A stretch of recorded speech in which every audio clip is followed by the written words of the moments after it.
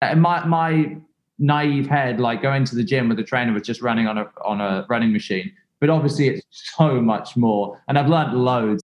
Welcome to Forever Young, the health and well-being podcast from Lanzerhof. My name is Mario Pederzoli, and in every episode, join me in conversation with a variety of health experts and special guests as we explore what it means to live well. We may not find the secret to eternal youth, but join me on our quest as we explore just what it means to live a balanced, healthy and happy life. Hello again and welcome. Well, so far in Forever Young, we have been in conversation with a great number of health and medical experts in their field, ranging from sleep to heart health, nutrition to mental well-being. And along the way, we occasionally also speak to those in the public eye from other walks of life, giving us a fascinating insight into their lives, and in particular, how keeping fit, well and active has helped them as they juggle their careers and workload. Which all leads me to our very special guest today, the British designer and bespoke tailor, Joshua Kane. Known for his cutting-edge suits and imaginative style, Joshua's rebellious approach to the art of tailoring has captured the heart and imagination of fans and A-list celebrities alike, dressing international icons for the red carpet and stage, such as Ozzy Osbourne, Rod Stewart, and Tom Holland, to name but a few. Welcome to the show, Joshua Kane. Thank you so much. That introduction was so fabulous. I feel like I need to go back and rewrite my bio now after that introduction. Well, look, welcome, Joshua. It's great to have you. Thank you. And particularly after we had to cancel 2 weeks ago. I know you weren't very well. So how are you today? Most important question. Well, my voice is probably back to about 80%, whereas I think 2 weeks ago it was on about 6%, where I could barely even order a coffee and press. So, it's getting better. But the nature of the beast is I never stop talking and I never stop fitting people and I'm always doing something. So getting a chance for my voice to recover is never easy. And I know it's your birthday tomorrow, in fact. It is indeed. It is 37 tomorrow. Very good. 37 years young. And, this podcast will be released on the morning of your birthday. Oh, fantastic. There you go. That's a good start to the day. But look, lots to talk about today, including your own health and well-being choices. But before we do so, maybe there are those listening who are maybe less familiar with your world and career achievements as a bespoke tailor. So would you like to share with us your story? Of course. Which version would you like? Long, short, or intermediate? The honest version, and we can beep over any swear words. Okay, great. The story can be quite long, but I'll try not to waffle on too much. And if I do, just warn me. But I started my own company about 8 years ago in my bedroom. But prior to that, I was a bespoke tailor, trained as a bespoke tailor, graduated from Kingston University, where I trained as a BA fashion designer.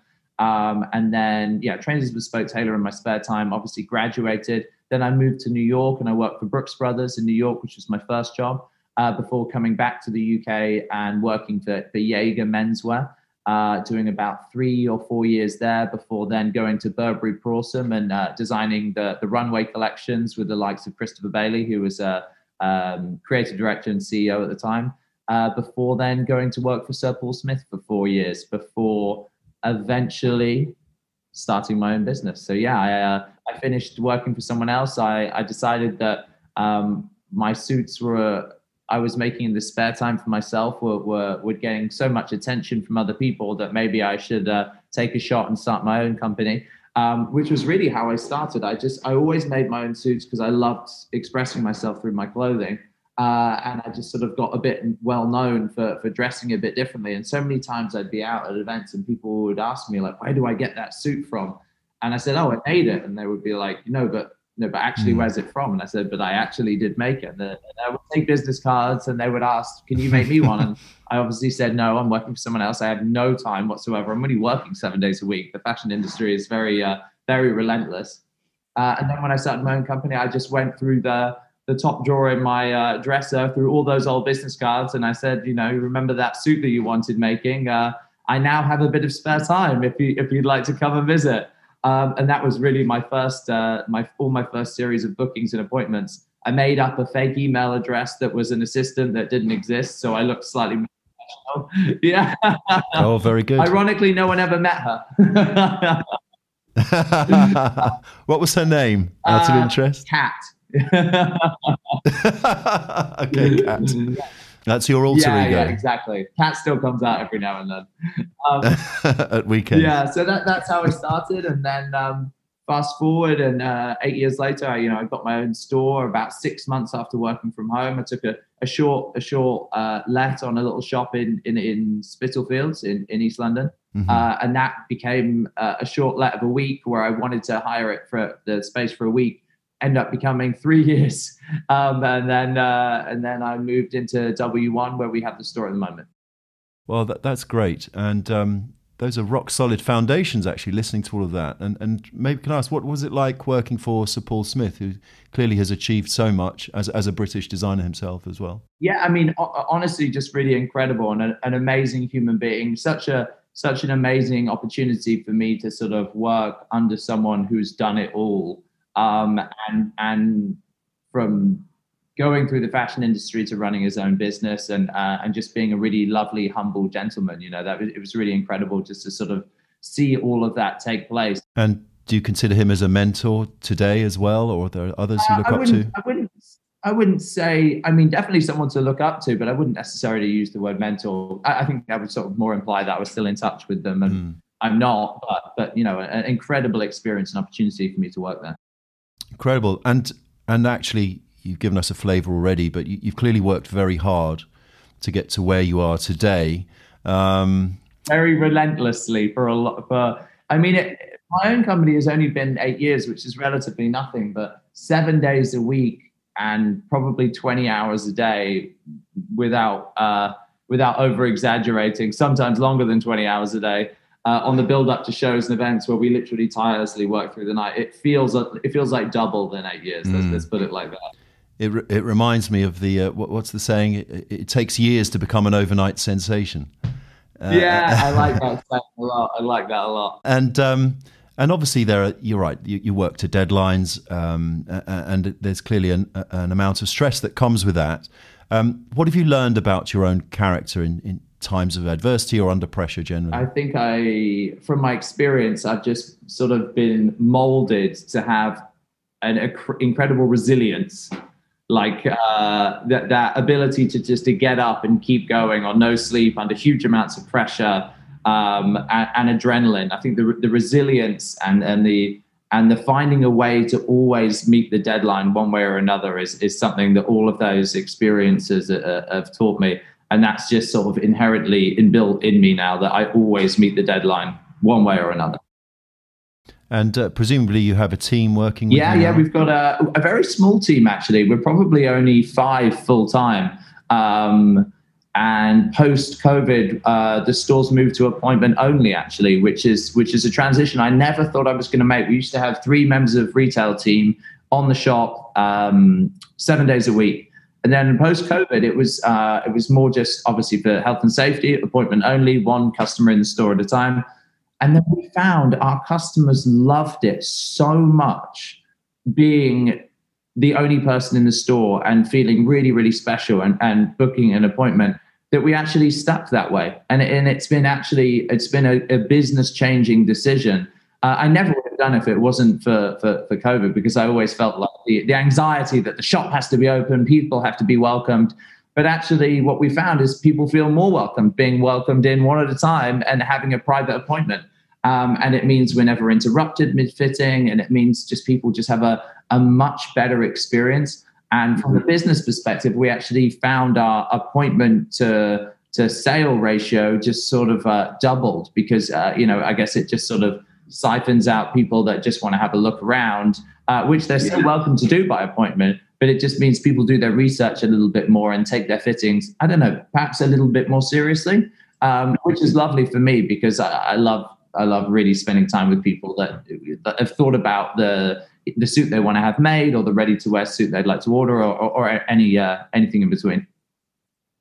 And the fact they have gone to the trouble to make that appointment means they're more qualified as a potential customer. Yeah, exactly. I think it just means they're a bit more passionate about what they're going to do with their time, rather than just sort of like walking past the shop and then wandering in because they've got an hour to kill.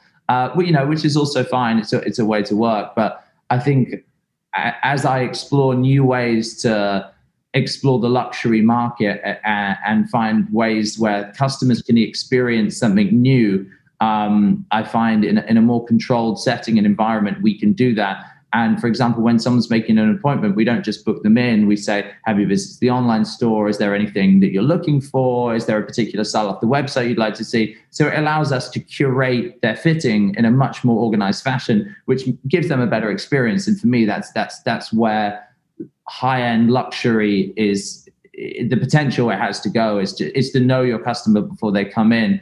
And then that way they feel even more unique. That is one important way to differentiate, isn't it? Is just to make it so highly personalized. Yeah, exactly. And that's what I love to do. I always like to think the shop is like my living room, and I'm just hosting someone in my living room and showing them a good time. And the narrative is normally around clothes. However, the shop has turned into a bar every now and then. So, I like the sound of this. I'll be making an appointment after this podcast. Welcome to. So actually, I have a question on COVID. Interested to hear, as a business, your experience through such a challenging time. I imagine with everyone locked away, it was more challenging and less demand for bespoke fitted tailoring. Would you say? I mean, of course, it was a terrible, terrible run. Anyone in any form of retail or fashion or even indeed entertainment would be able to tell you that it was a terrible run. However, we weren't completely quiet. We do have a growing demand for wardrobe design for movies, from anywhere from Hollywood to Netflix to ITV, that I'm really fortunate to design. So I design a lot of things for on screen. And actually, the amount of time where production on TV and film stopped was a lot smaller than, say, events, for example. So people were still needing, costumes for filming, although filming production was on a bare minimum. But it was still happening for a lot of the lockdown. So, we were working on some things for some films and movies and Hollywood shows that are coming out right at the beginning of next year. So it's usually around sort of 12-month lead time. So that was really fun. That was really creative. It gave me a good opportunity to still keep designing, still keep the characters in mind, the designs in motion. And it also gave us a great opportunity to sort of, I don't mean literally take stock, but sort of metaphorically take stock of where the collections were going, what the emphasis on what we were doing is, how we can increase our customer experience, how we can grow our network, how we can collaborate with more people. So, I tend to always fall on the positive side of things. And there were many positives that came out of COVID. And it's really, as a designer, I feel like actually creatively, I'm better for it, because that opportunity to slow down, and like I said, I've been working incredibly long hours for a long period of time. That opportunity to slow down actually allowed me to step into some other areas of design I wouldn't probably had time to step into at that point in my career. So yeah, actually a lot of positives came from it creatively. No, that sounds fantastic. And yes, it sounds like you've reflected and used the time strategically as to what areas to take your business. Exactly that. Very good. You've been described as a rule breaker and challenging the status quo. Would you agree with that, and maybe give us some examples? I mean, 110%. I think you have to.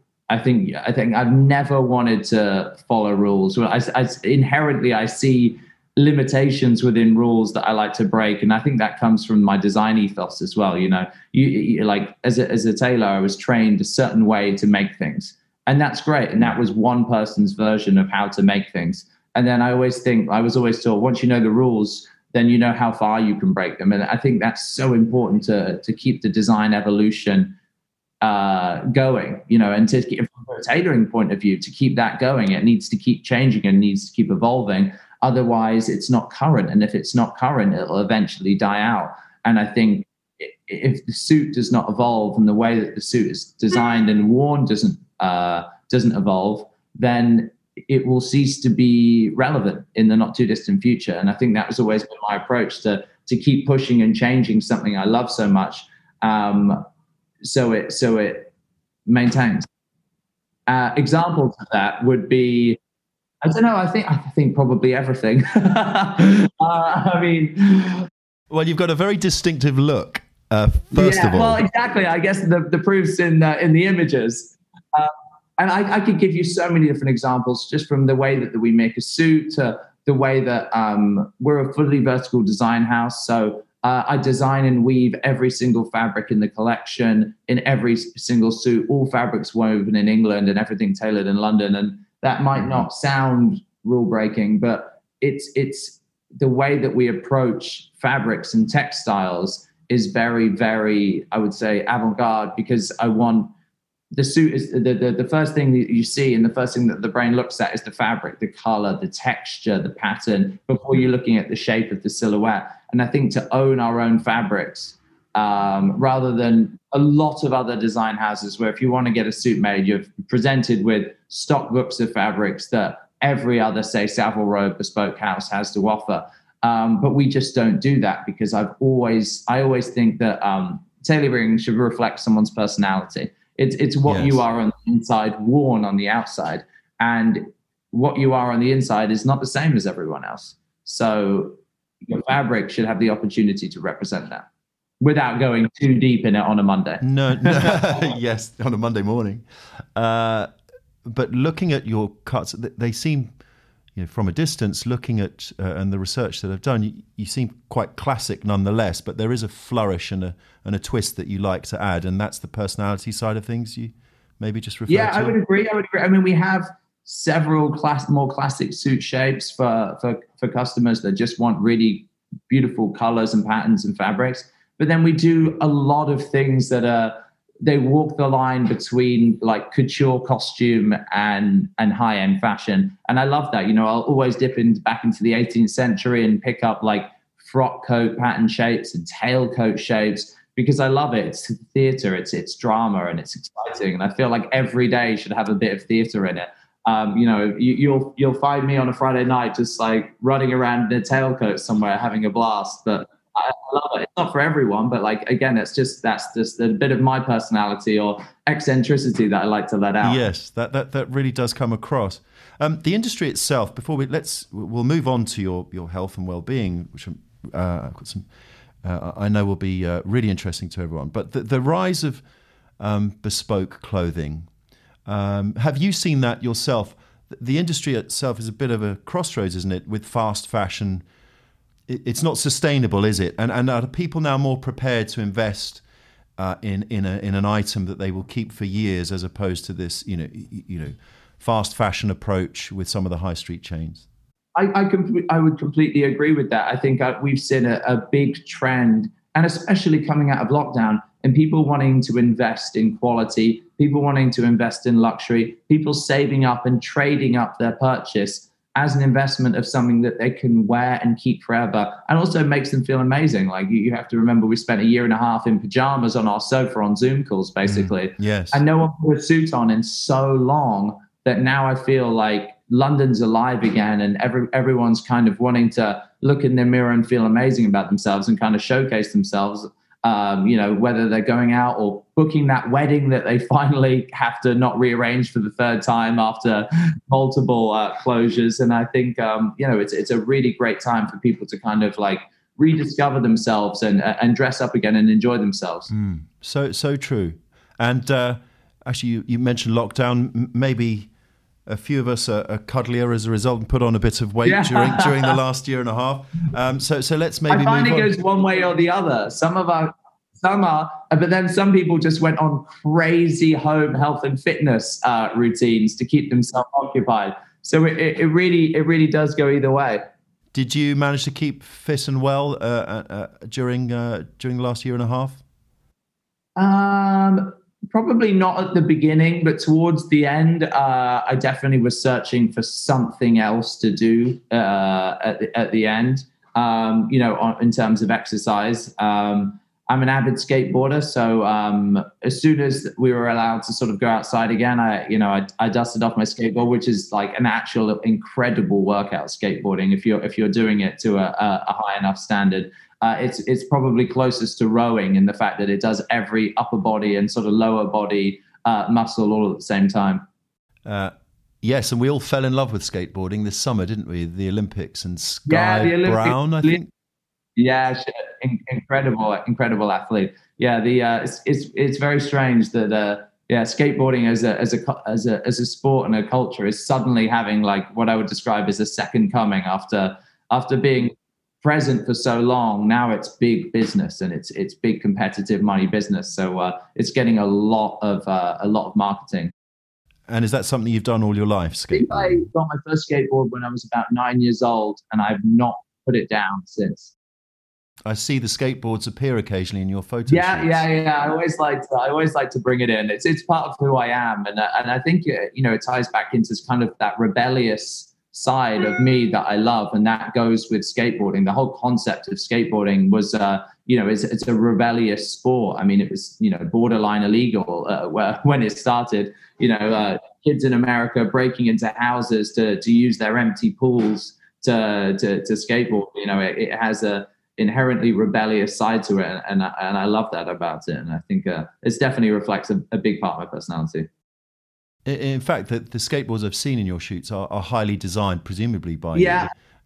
Is that something you would do for Sky Brown? Why don't you design a skateboard? I mean, I would love to, but I feel like the Nike endorsement and sponsorship might. I believe that might conflict slightly for some contracts. But hey, if she's listening, given the opportunity, we can make a beautiful polka dot or houndstooth skateboard from the collection. We'll send this podcast on to her people. And the other interesting fact about you and your background, you were, well, football is also a game you like to play, and you did play to a very high level at one point. Tell us about that. My father got me playing football from a very, very young age. And I played for several teams, but I played all through the semi-pro levels up, and then I was training with Fulham as well up until the point where I stopped playing, which was incredible. I mean, I loved playing football, and I sort of actually started playing again a little bit more recently. But I didn't play for about 10 years after I stopped playing when I was about 21. And it was a strange thing for me because I always loved football. But as it got more serious, I also was very conflicted because I was an artist and a designer and training to do that. And I felt like it was just another person in me. I felt like I had a split personality disorder because there was the football side and the art side. And one was just always fighting with the other to get more time doing one of the other activities. Football occupied so much time, but then so did art and fashion as I was beginning to fall in love with it as a young man. And I just had to make a choice. There was not enough time to do both. And at Fulham, particularly, was the training? Give us an insight into the training.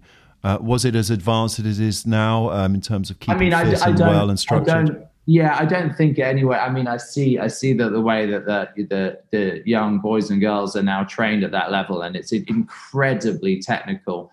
But not to say that it wasn't for us back then, but it's a lot. How do I say it? It feels a lot more serious now, whereas back then it was a lot of gym, a lot of training, and I was a goalkeeper, so I actually trained more with the ball and on the ground than a lot of the other players. Where they were doing a lot more sort of distance and a lot more like cardio work, where I was always just rolling around in the mud, just picking up balls. So if Fulham, let's just dream show, if Fulham got to the FA Cup final, you'd be the perfect choice to make their suits, no, on Cup final. Well, actually, I've wanted to do a football team's suit for about 2 or 3 years. I really want to do that because I think that would be so cool to have a British tailor do a British team suit. It would be a perfect connection. And like, I know a lot of footballers, and they're generally people that love to kind of dress up and express themselves, And when I was at Paul Smith, actually, we did have the contract for Manchester United. So I actually designed and tailored the Man United football team for a year, which was a lot of fun. So I went up to Old Trafford and I met like Ronaldo and Schmeichel. Like he was like a player. He wasn't a player. I think he was the goalkeeper coach at the time. So I met a lot of like and tailored Ryan Giggs and Sir Alex Ferguson. So that was a lot of fun. Great. Well, do you said you still play, or you're? I just recently started picking it up again. Actually, I played just before lockdown started. I played on the pitch at Goodison Park for like it was like a charity kind of sort of testimonial charity match thing with a lot of old famous Everton and Liverpool players. So that was a lot of fun. Played 90. Oh, it was a 90-minute game. I think I played about 75 of that, which I was impressed with. And since that, I've been playing a little bit more. So yeah, I didn't play for a long time, and then for the last year and a half, 2 years, I've been playing a little bit more. But it's just time. It's just time. Like to find a group of guys that we play with regularly, I just can never commit to a regular slot, a regular allocation, and I'm I don't want to let anyone down, so I don't want to commit and then not show up. Well, there's a slot available as goalkeeper in our five-a-side team, Joshua. Oh, really? Whenever you okay. want. We can talk about talk about that. But how do you look fit? You look fit and well, and obviously you like to skateboard. What's a typical week look like for you? And maybe talk a little bit about your nutrition as well. Yeah, I just started 8 weeks ago with a personal trainer. So the first time I've ever had a personal trainer, and I'm actually completely obsessed with it. I never thought I was going to be the gym guy. In fact, I kind of like teased my other friends for several years who had like regular training, and they're always posting Instagram stories in the gym at 6 a.m, and I'm always like, yeah, nice one, yeah, good. And now I'm that guy. Like I've turned into that guy, and I love it. I guess I'm really competitive, and I like goals, and I like targets, and obviously I like aesthetic because I'm always tailoring myself. But I've always been slim, but never that strong, I guess, not since I finished playing football. And I don't know, I just had a sort of a bit of a change about 9-10 weeks ago, where I just wanted to feel better, and I wanted to feel better inside myself, if that makes sense. And I just sort of, I met my trainer now, a chap called Luke, a really, really lovely chap. Through a really good customer of mine, actually. A good customer of mine organized some hospitality. So we all went out together. And kind of my experience with personal trainers was never very good, because when we used to train and play football, we would literally train until we were physically sick, doing hill runs and stair runs. And being shouted at in my mid to late 30s I'm used to being the boss. So I'm not used to being told what to do. So I always poo-pooed the idea, right? Like I didn't want to do it. And I met this chap, and he was so lovely. And he was just said, hey, like, just come for a session. Like we can talk about it. And I was explaining, like I had a lot of old, like niggly injuries, like Achilles, and like my ankle I'd rolled at skateboarding, when it's like blows up. And I'd done that several times. So it didn't have much flexibility in my left ankle. And he said, like, that's all stuff we can work on. We can work on training it. We can work on like extending its flexibility. And I was like, oh, okay, well, like that feels like it has purpose. I'm not just running. And my naive head, like going to the gym with a trainer was just running on a running machine. But obviously it's so much more. And I've learned loads in the last 9 weeks, so much about my body and what I do to it, and how to counter it, and how I can better it. And very, very strangely, I found myself designing differently in the last 9 weeks, because my mental headspace has changed so much from just the training that I've been doing with him. It's really changed like a lot of different outcomes from me. It's without sort of exaggerating, it does feel like a borderline revelation for me. And I can see why people just feel good about themselves for training. And I can see why people get really obsessed with it. Yes. So I'm absolutely loving it in short. Well, well expressed. And it's true, isn't it? Training with a trainer, you're training with structure. They're taking a preventive approach, looking at the whole person. and all you have to do is just turn up, and with a very good trainer, which makes the world of difference in your results that you achieve. Yeah, exactly. And it's I actually couldn't believe how quickly the transformation began as well. So he wanted to train 3 times a week, but I don't even have anything to do 3 times a week. No, I don't have 3 times a week at slots, but so we're doing once a week, and I'm doing 2. He's given me like some home exercises to do twice a week to kind of keep a consistent regime, let's say. And I've been really enjoying the home workouts too. I really love it. I've got bought an exercise mat at home, so I'm not on the carpet. Just doing some groundwork and just some general strength things, and trying to build up my upper body, and really just turning some fat to muscle, really. I've been the same measurements for 20 years since I was 17. The first ever suit I made was 17, and it still fits. I don't wear it, but I've not changed shape. But I don't necessarily want to now, because I definitely couldn't afford to alter my entire wardrobe to get any bigger. But yeah, turning fat to muscle and just being more toned, leaner and stronger is something that is the goal, basically. That's what I said to him when we started. Very good. And of course, there are mental benefits, mental well-being benefits as well. Do you feel more positive as a result, more energized? Hugely. And it's so weird to say that I feel more confident, because I'm a very confident person. And I've always been confident in my suit. But it's strange that I feel more confident or more comfortable with myself. And having that, and it's like a weird thing I look forward to at the end of each week as well. I usually train on Thursday afternoon or Friday lunch with him. And it's so nice to have that to look forward to. And it's so nice that if, I've had one too many espresso martinis in the week, that I feel I can counter that by knowing that I'm going to be working out regularly and having that slot. So I don't feel sort of the guilt for, having a few too many drinks or staying up on too many late nights. And what about your, not only espresso martinis, but your intake generally, nutrition wise? Yeah, I mean, that's changed a lot too. Honestly, that's changed a lot through his counsel and through his suggestion. And I've really taken on board his suggestions. I haven't eaten meat since I was, about 21, so quite a long time. But I love fish, and Japanese is my favorite food. So lots of, I used to eat a lot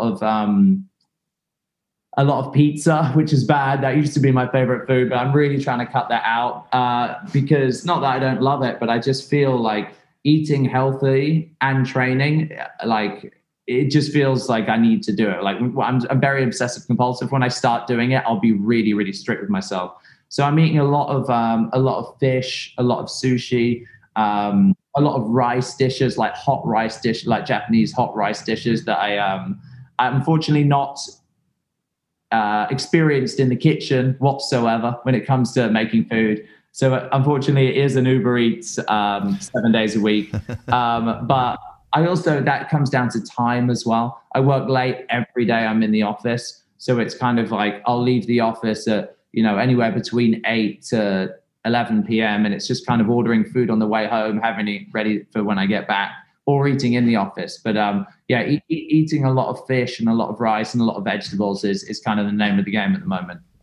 Well, if you like Japanese cuisine, consider yourself invited to the Arts Club. QB, the Japanese restaurant there, is outstanding. Oh, okay. Thank you. And you do work in a very demanding industry. How do you best relax and unwind at the end of it all, apart from espresso martinis? Apart from espresso martini, I would say that comes back down to skateboarding or spending time with my friends. I always find like my friends are all doing really amazing, interesting, exciting stuff.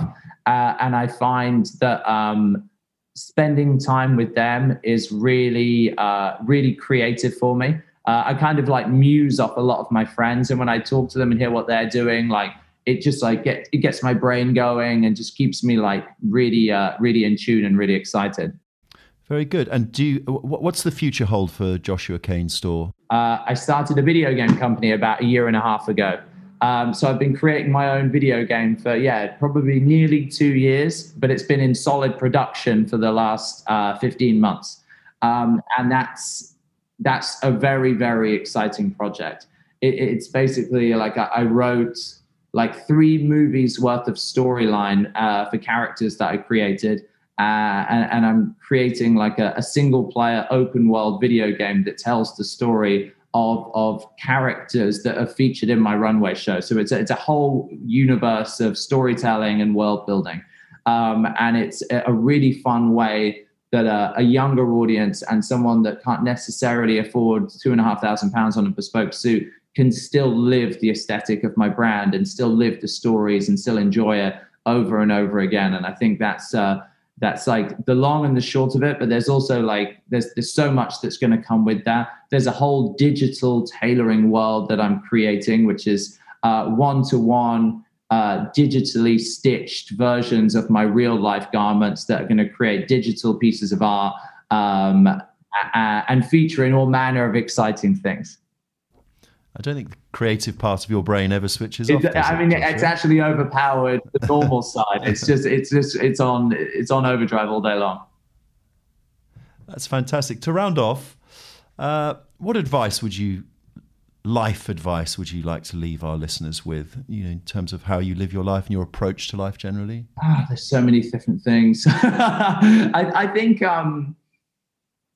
think 2 things that I always find really key is something I learned at university and something I still do now. I was never the best designer in my class at university. I graduated with the first, but when I started in the first year, I was one of the weakest students. And it wasn't that I wasn't good at it. I just wasn't very good at sort of following briefs and all that. And I just very headstrong.